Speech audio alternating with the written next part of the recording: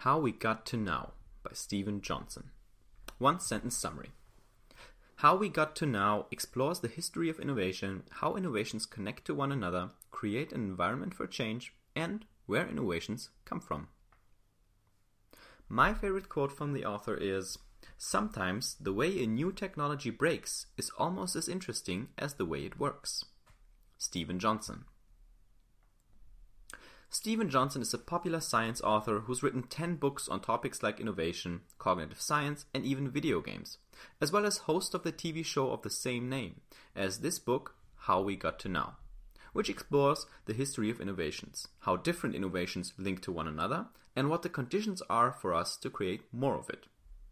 It's often very hard to pinpoint the causes of huge innovations like the internet, because they develop over a long time, with lots of input factors like societal conditions, technological progress, and of course the right person tinkering with the right thing at the right time.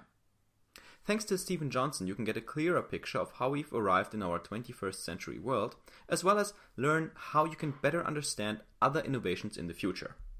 Here are my 3 main takeaways from this book. 1. Innovations can create an environment for more change rather than just a change on their own. 2. One innovation can act as a springboard for another, unexpected one, and even change the legal situation. 3. Some innovations highly depend on the person creating them and their rich background. Would you like to pull back the curtain and take a look at the inner workings of innovation? Let's give it up for Steven Johnson.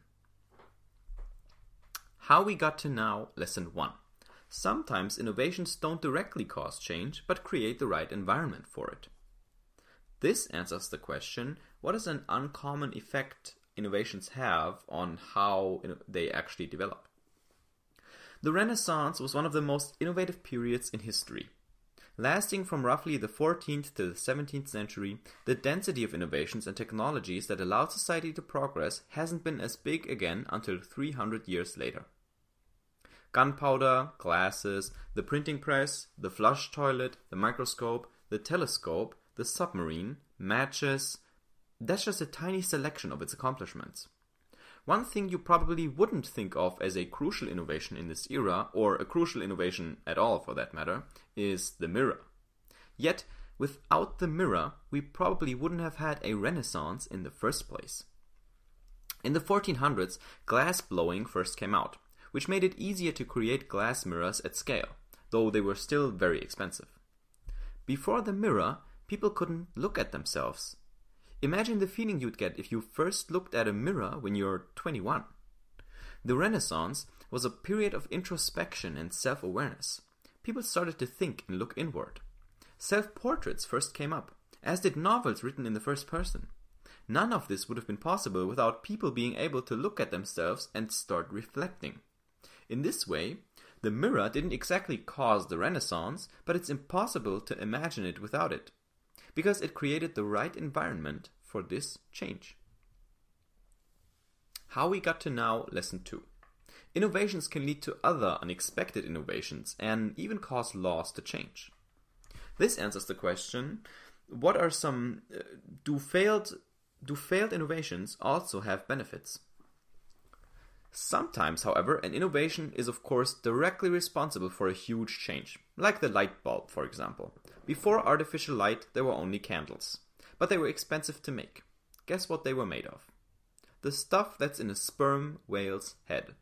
It's called spermaceti, and the only way to get it is, you guessed it, to hunt and kill whales, which is both a terrible and expensive endeavor.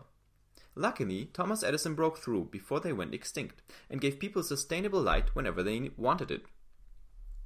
The light bulb acted as a springboard for huge further innovations that built upon it. Flash photography, for example.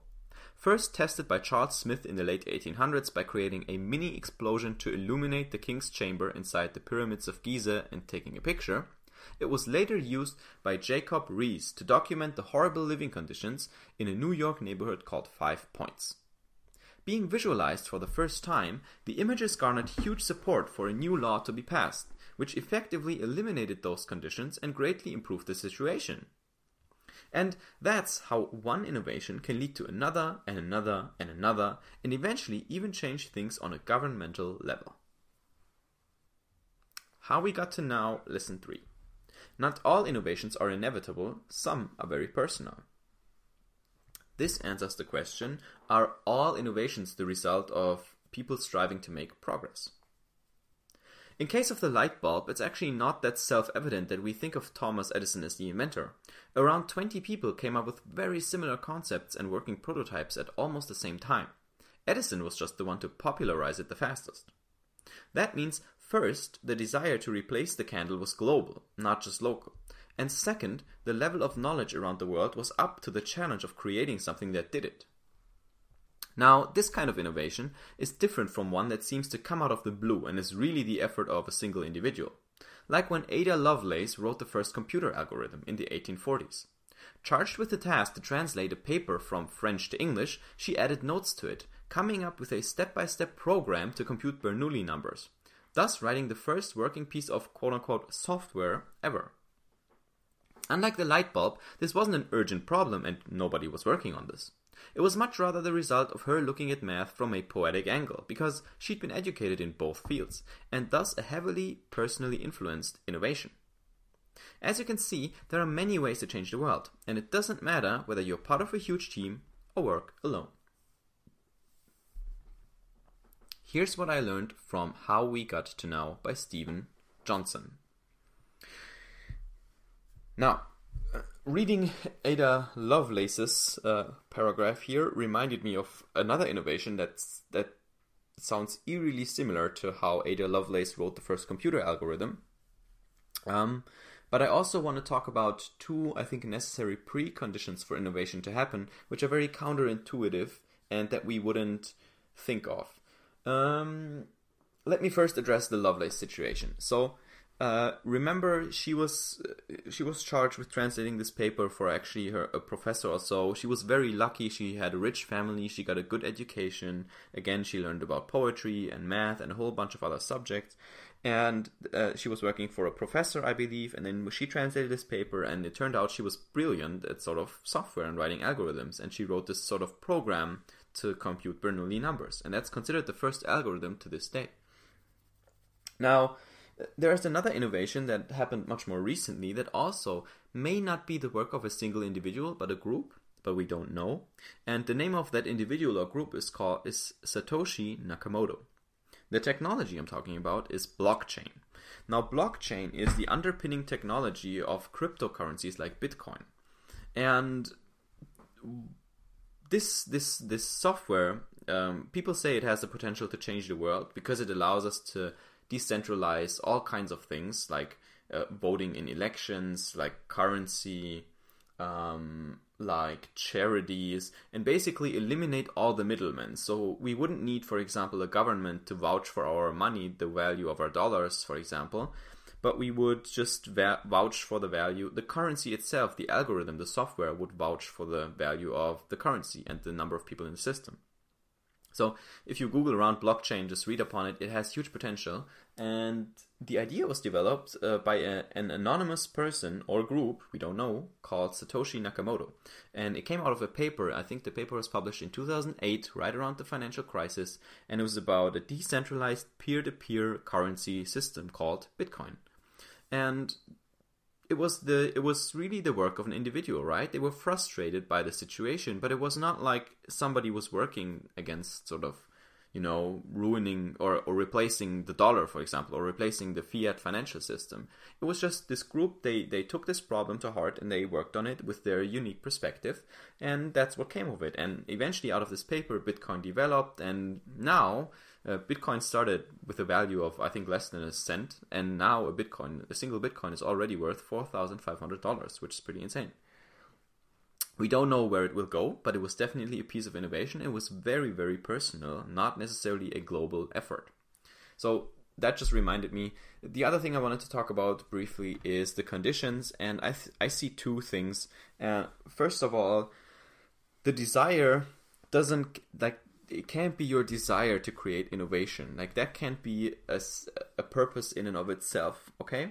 So what I mean by that is that people usually, when they do great things, they start small. They focus on details. They optimize things. They want to make this thing a little bit better, right? And somehow, suddenly, in the process of it, they stumble upon something that is a 10x better. But it's not the way you start out. You don't say, we're going to charge the world, we're going to replace cars, da-da-da-da-da. Like, that's not how you start. Because if that's how you start, then your ego is so conflated and inflated that it's going to be hard to have the humility you need to actually reach that point and stay in business for that long. So I think innovation really starts from humility and incrementing and making incremental progress and taking it in small steps, and not, coming up with this grand vision and talking a lot and da-da-da and shooting way too far, way too early. The other part I see is that you can't build innovation from, and that's sort of counterintuitive, or where the two almost cross each other. You can't build innovation from just doing things that are safe, like doing things as the way they've always been. You do have to make improvements, right? They have to be small, but you do have to make improvements. And you can't wait for the world to be ready for those improvements, because otherwise it won't be innovative. So Seth Godin, I didn't find the talk or video clip, but he once said that David Gutenberg launched the printing press when 93% of Europe was illiterate. Like, it was a really dumb time to invent the printing press. Like, it was a really dumb time to invent books because nobody could read. But it was his way of incrementally improving the kinds of stuff he found, right? And he was working with. Like, he wanted to print more, better, and that's what he found. And then he came up with his printing press, and it changed everything. But not at the time, right? It took a long while to actually catch on, because people first needed to learn to use it. Fax machine, same thing. One fax in one person's office is useless. A fax is only useful if I can send you a fax because you also have one, right? So there needs to be a network effect. And we can't wait for this network effect, because otherwise we'll be too late and there won't be anything left to innovate. So those are just some short ideas. If you like it, look it up. Steven Johnson. I watched a couple episodes of the show he has, How We Got to Now. It's really cool. Check that out. Just Google him, Steven Johnson. He has tons of content online. And I will see you on the next summary.